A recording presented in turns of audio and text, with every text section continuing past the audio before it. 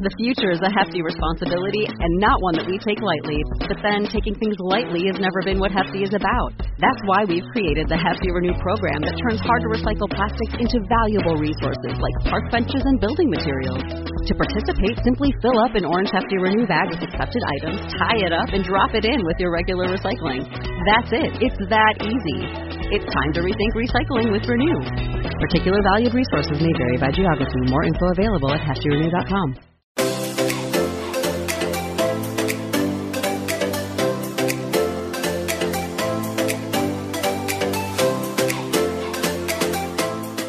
Welcome to Nobody Told Me. I'm Laura Owens. And I'm Jan Black. And here's a question for you to think about. Do you practice self-compassion? Do you give yourself the same kindness and care that you'd give to a good friend? And if not, why not? Our guest on this episode, Dr. Kristin Neff, is one of the world's experts on self-compassion. She's the author of several books on the topic, including the latest, which is called Fierce Self-Compassion: How Women Can Harness Kindness to Speak Up, Claim Their Power, and Thrive. Thank you so much for joining us. Oh, thank you so much for having me. I'm really happy to be here. How do you define self-compassion? What is it in your view? Well, the easy way to think about it is simply treating yourself with the same kindness, care, and support that you would naturally show to a good friend or anyone you cared about. So compassion, actually, passion means suffer, calm means with. So it's a way of being with yourself when you're struggling, when you're feeling inadequate or something difficult is happening in your life, in a very supportive, helpful way that, helps alleviate suffering. It's quite simple, actually. When have you needed to show more compassion to yourself? A lot of times. When am I not? It's like this morning, Yeah. So I like to joke that I've been at this for 25 years and I'm still, I like to say I'm a compassionate mess. I'm still a mess. I love it. But I have learned how to be compassionate toward that mess.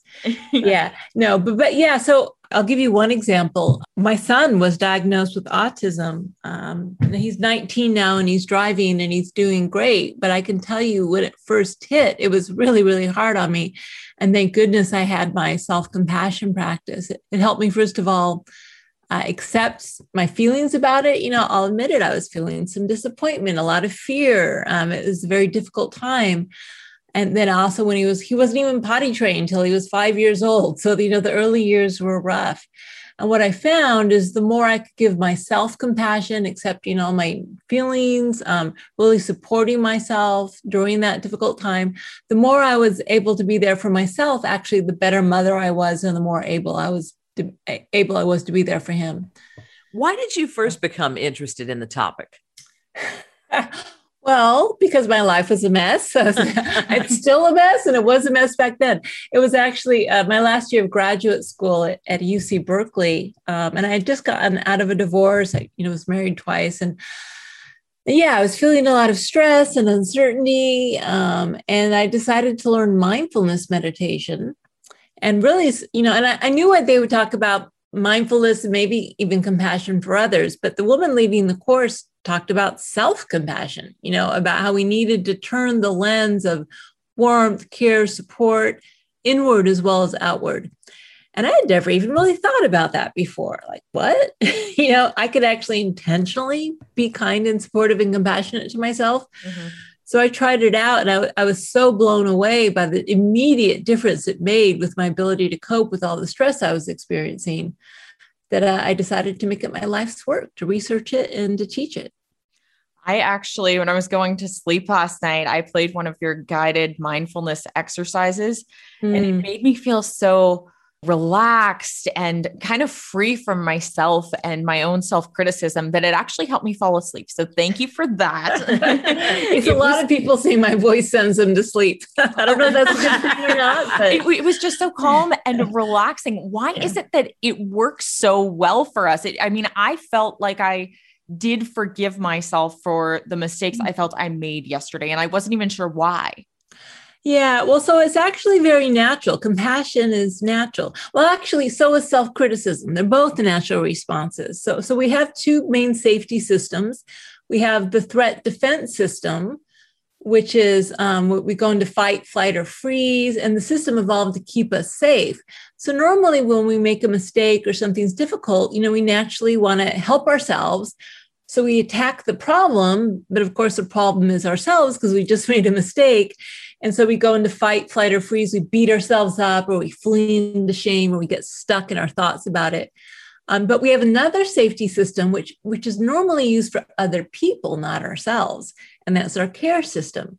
So when we were little babies, our parents, hopefully, if we had good parents, when we were upset, they would soothe us, they would comfort us, they would reassure us of their unconditional love, they would hold us physically, they would make us feel accepted, they would make us feel like we belonged. And what we're doing with self-compassion is we're actually doing that for ourselves. So it feels a little awkward at first because we're more used to either giving that to others or having others give it to ourselves. But we can actually learn to do it directly, to treat ourselves with that same kindness, care, sense of belonging, and acceptance.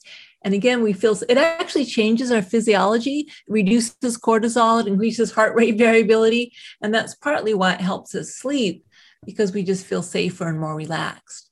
You say we need to develop both sides of self-compassion, both the fierce and the kind side of self-compassion. Yes. So how do we go about doing that? What are the first steps? Yeah. Well, so first of all, just to acknowledge that fierceness is part of self-compassion. A lot of people only think of the tender, soothing side, which is the side of self-compassion, which may help you sleep. But remember, there's also what I like to call mama bear self-compassion. So if we use parenting as a metaphor, sometimes parents soothe and comfort their children. But if anyone attacks the children or threatens them, you see this real ferocity, the sense of protection, or maybe motivation. Eventually it's time for our kids to leave the home, and we may need to give them a little compassionate kick in the butt to do that, right? This is also part of compassion. And so fierce self-compassion is when we either protect ourselves or we actually meet our own needs. We do what's necessary to help ourselves, or we motivate change. And so we need both, but the energies feel a little bit different. So with tender self-compassion, we practice self-acceptance.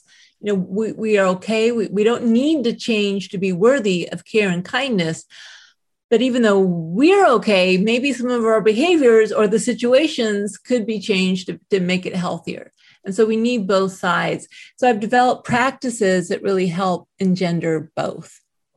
When I think about self-compassion, I think about trying to soothe myself and make myself think that I don't deserve criticism, that I'm better than I think I am. And to me, that's synonymous with self-confidence, but I know you say that they're different, and I wondered how. Yeah. So self-confidence, or actually the research has been more on self-esteem. Self-esteem is a judgment of self-worth, right? Typically it's contingent. It's either contingent on feeling, special and above average. It's not okay to be average. You have to feel special to be okay. Or we need to succeed, whether that's succeed in terms of business or athletics or school, whatever's important to you. It's also contingent on looking a certain way, especially for a woman. We need to feel attractive to others, to like ourselves, or we need to feel approved of by others. So the problem with that sort of contingent self-esteem is that it's there for us on a good day, and it's bad for this when we need it most, when we fail. So it's kind of unstable. Self-compassion, on the other hand, doesn't come from judgment or evaluation. It's unconditional. We get it just because we're flawed human beings, because we are that, mess, that compassionate mess. And for that reason, it's a more stable source of self-worth. We're glad you're part of our Nobody Told Me family of listeners, and we're excited to tell you about Lomi, the world's first smart waste appliance. If you've struggled with composting and feel it's too much work, or feel bad that you're not doing your part to help the environment, you have to check out Lomi. Lomi is a countertop electric composter, and I love it because I don't have a traditional garbage disposal. With Lomi, I don't need to take a lot of trips to the garbage with food waste. I just turn food scraps into dirt with the push of a button. And in just a minute, we'll tell you about a special offer from Lomi for our Nobody Told Me listeners. I love my Lomi because just about anything I'd put in the kitchen disposer can be put into the Lomi on my countertop and turned into dirt in 4 hours. There's no smell when it runs, runs and it's really quiet. Since I got my Lomi, I throw out way less garbage. Me too. And I think it's cut down my kitchen garbage by at least a half. That means it's not going to landfills and producing methane. Instead, my Lomi turns my food waste into nutrient-rich dirt that I can feed to my plants. It is so cool to see. I feel great knowing that I'm composting and creating soil instead of garbage. I have a basically limitless supply of dirt now for my garden, and Lomi is so easy to use. While you may want to get a Lomi for yourself, you may also want to get one for someone on your holiday list. This is a great gift that will help someone year-round. If you want to start making a positive environmental impact or just make cleanup after dinner that much easier, Lomi is perfect for you. Head to lomi.com/NTM and use the promo code NTM to get $50 off your Lomi. That's $50 off when you head to lomi.com/NTM. And again, that's Lomi spelled LOMI. Use promo code NTM at checkout. Food waste is gross. Lomi is your solution. With the holidays just around the corner, Lomi will make the perfect gift for someone on your shopping list. Just head to lomi.com/NTM and use the promo code NTM to get $50 off your Lomi. What are the gender differences that you see when you look at self-compassion? Interestingly, even though compassion is traditionally part of the female gender role, women have a little less self-compassion than men, even though they actually have significantly more compassion for others. And so you might say the discrepancy for women between how they treat themselves and others is larger. And that's because women are socialized to be self-sacrificing, right? They don't necessarily feel entitled to meet their own needs, whereas men, they actually do feel more entitled to meet their own needs. And that's partly why I wrote the book specifically for women, to say, hey, we can harness this thing we've been taught how to do, which is compassion for others, and we can turn that inward and use that same energy, that same power to help ourselves. Again, whether it's to motivate change or to protect ourselves, to draw boundaries. For instance, I think the Me Too movement is a woman's self-compassion movement where we're saying, hey, it's not okay. We need to protect ourselves, but also to soothe and comfort ourselves in terms of the more tender side. So men, I have to say, even though they feel more comfortable meeting their own needs, because compassion is considered a female thing, hardly any of the people who come to my workshops are men. And sadly, they aren't allowed to be tender. They're socialized against that. And that actually harms men. Mm-hmm. So in a way, the whole thesis of the book is it's like yin and yang. We all need both. We need to find that point of balance. How could men benefit from having more self-compassion? Oh, well, what we know from the research is self-compassion is phenomenally good for both mental and physical health, because the more mentally healthy we are, the better we sleep, the better our immune system functions. So it's also linked to physical health. So men, for instance, if they have to feel like they're tough and they can't admit that they're vulnerable, or they can't admit when they're sad or scared, they actually can't help themselves through those difficult emotions. And so maybe they'll act out on them or turn to alcohol or some less healthy ways of coping with difficult emotions. Self-compassion is a really powerful tool for dealing with the pain of life. For instance, combat veterans who are more self-compassionate about the action they've seen, they're less likely to contemplate suicide or to abuse drugs or alcohol. They're less likely to develop post-traumatic stress syndrome. So men, unfortunately, because they feel it's not part of their gender role, they're really limited in their ability to use this incredibly powerful resilience tool. What are some of those steps that we can all take to develop self-compassion? Well, luckily, it's not rocket science because we already know how to do compassion. Mm-hmm. It's just that we know how to do it for others. So, for instance, there's a couple of very simple things we can do. One is when you're struggling with something, and it could be because you made a mistake or you're feeling inadequate, or maybe it's the pandemic or something outside of your control. You can simply ask, what would I say to a good friend I cared about who was struggling with the exact same issue I'm struggling with? Right? What would I say to be encouraging or to be supportive or to let them know I cared? What tone of voice would I use? And then you can just try saying those same things to yourself. You can either say it directly to yourself, or you can imagine saying it to your friend and doing a U-turn, Or if it helps, you can imagine what a good friend would say to you. It doesn't really matter as long as we're turning that lens of compassion inward. And I think it's related to health in some ways, because I think about, for example, today, I really didn't feel like working out. And I thought to myself, you're lazy, all these things. And I think people do that with food too, where they get really down on themselves. But if they can show more self-compassion, it really could have good health benefits. Oh, well, absolutely. See, the biggest block to self-compassion is, again, people think it's going to undermine their motivation. They think they'll be lazy, that they'll stop trying. In fact, self-compassion is a more effective motivator than self-criticism. So self-criticism works from fear. I'm going to hate myself unless I go to the gym, or unless I lose that 5 pounds, or whatever it is we want, whatever our goal is.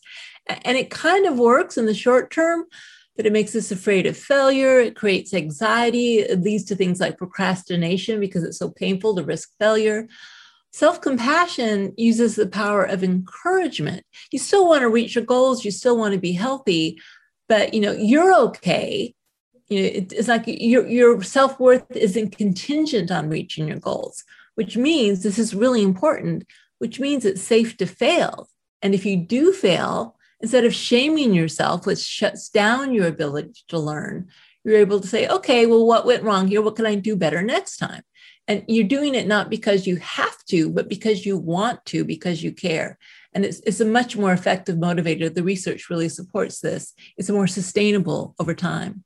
How do most of us develop or fail to develop our self-compassion skills? Is it something our parents teach us? Is it something innate? What is it? So, well, it's both, right? So, yes, a lot of it does come from our parents. Unfortunately, if our parents didn't model for us that we are worthy, that we are unconditionally loved, if they weren't super supportive and present for us, it will be harder to have self-compassion as an adult. That's the bad news. The good news is you can learn to do it, right? You're almost like reparenting yourself with self-compassion. You're learning to give yourself that unconditional love and support that maybe you didn't receive.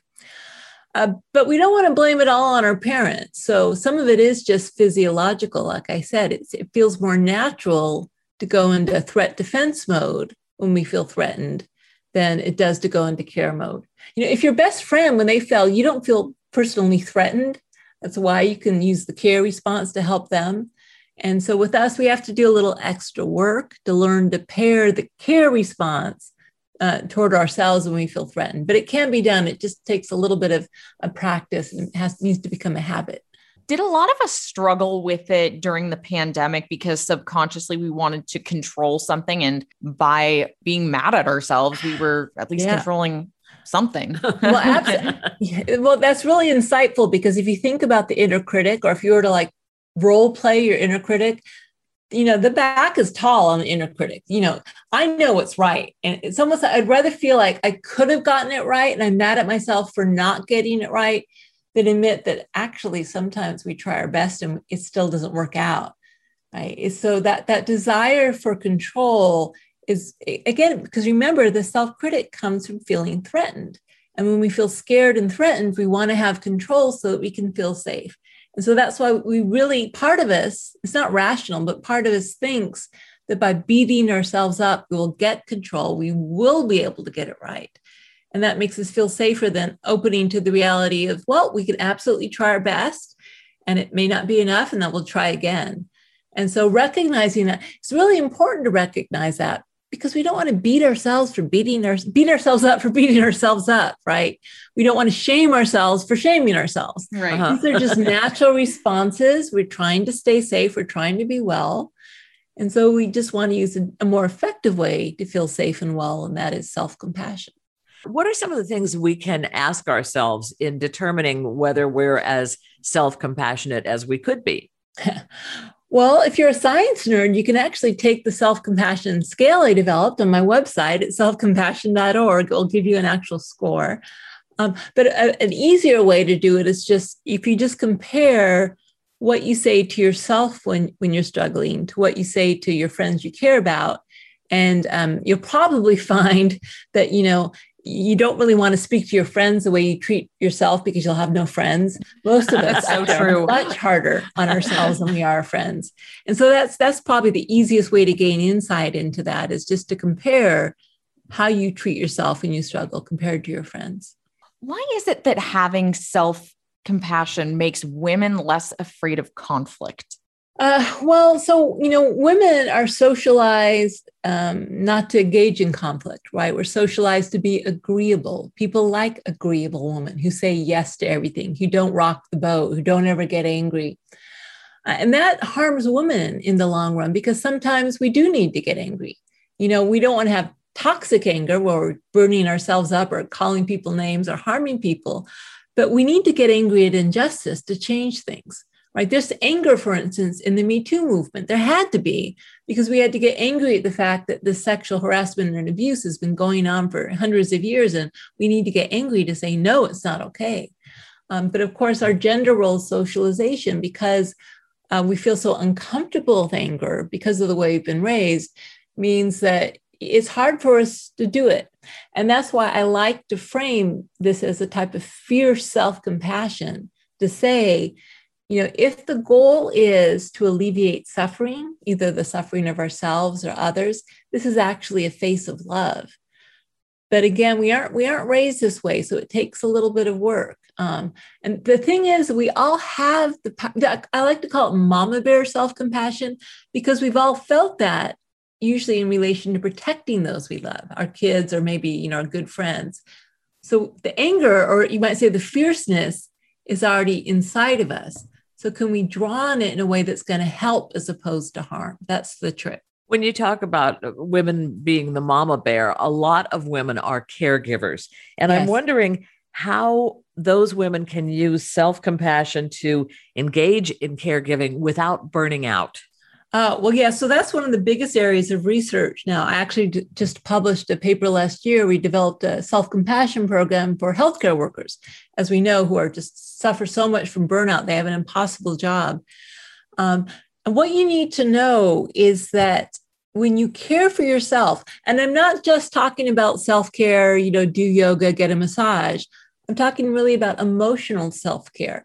When you can be with yourself in the fact that you feel so stressed, you feel so burnt out, you feel so overwhelmed or maybe scared, or you can't handle it anymore. When you pause to give yourself that emotional support, yeah, this is really hard. What can I do to help? What do you need in the moment? How can I be here for you? You say this to yourself and it sounds a little weird, but again, you get used to it. When you can actually be there for yourself emotionally, that means that, first of all, you're lowering your stress level, you're lowering your cortisol levels, you feel safer, you feel supported, and your internal mindset becomes calmer, and you start to feel safer.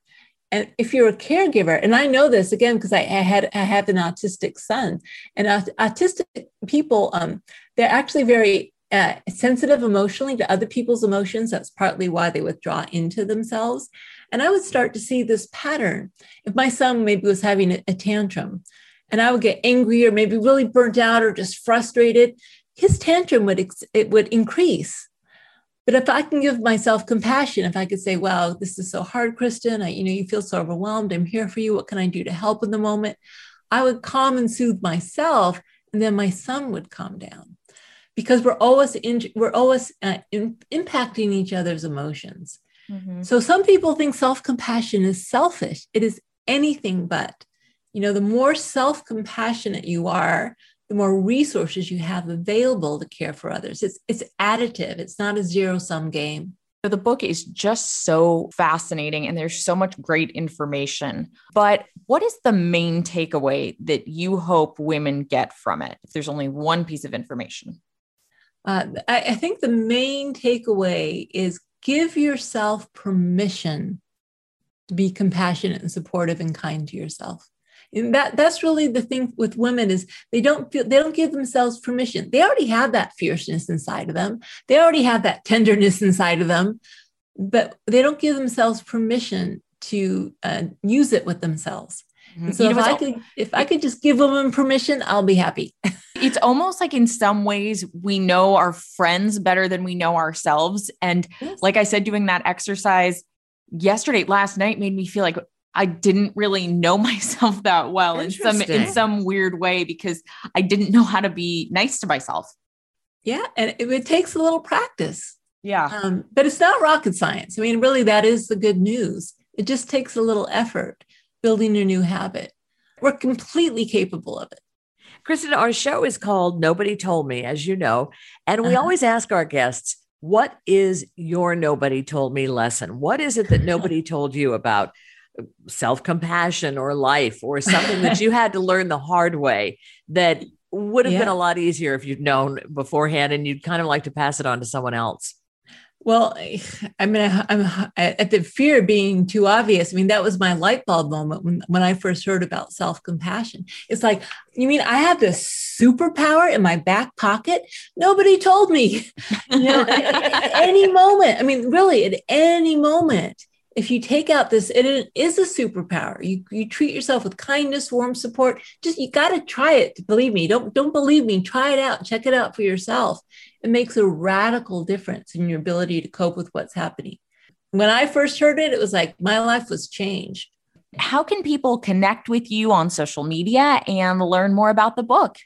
Yeah. So, easy place to start is my website, selfcompassion.org. I have research, I have guided practices, but I'm also on Instagram and Facebook and Twitter. If you just, again, do a search on self-compassion, you'll find me. Great. Yeah. So great. Well, we thank you. We really thank you so much for sharing your wisdom with us. This has been really informative and helpful. Mm-hmm. And groundbreaking, but it shouldn't have been. Right? Exactly. No one told me. Right? Yeah. Our thanks to Dr. Kristin Neff. Again, her latest book is called Fierce Self-Compassion: How Women Can Harness Kindness to Speak Up, Claim Their Power, and Thrive. And again, her website is selfcompassion.org, and there's a hyphen in self-compassion. I'm Jan Black. And I'm Laura Owens. You're listening to Nobody Told Me. Thank you so much for joining us.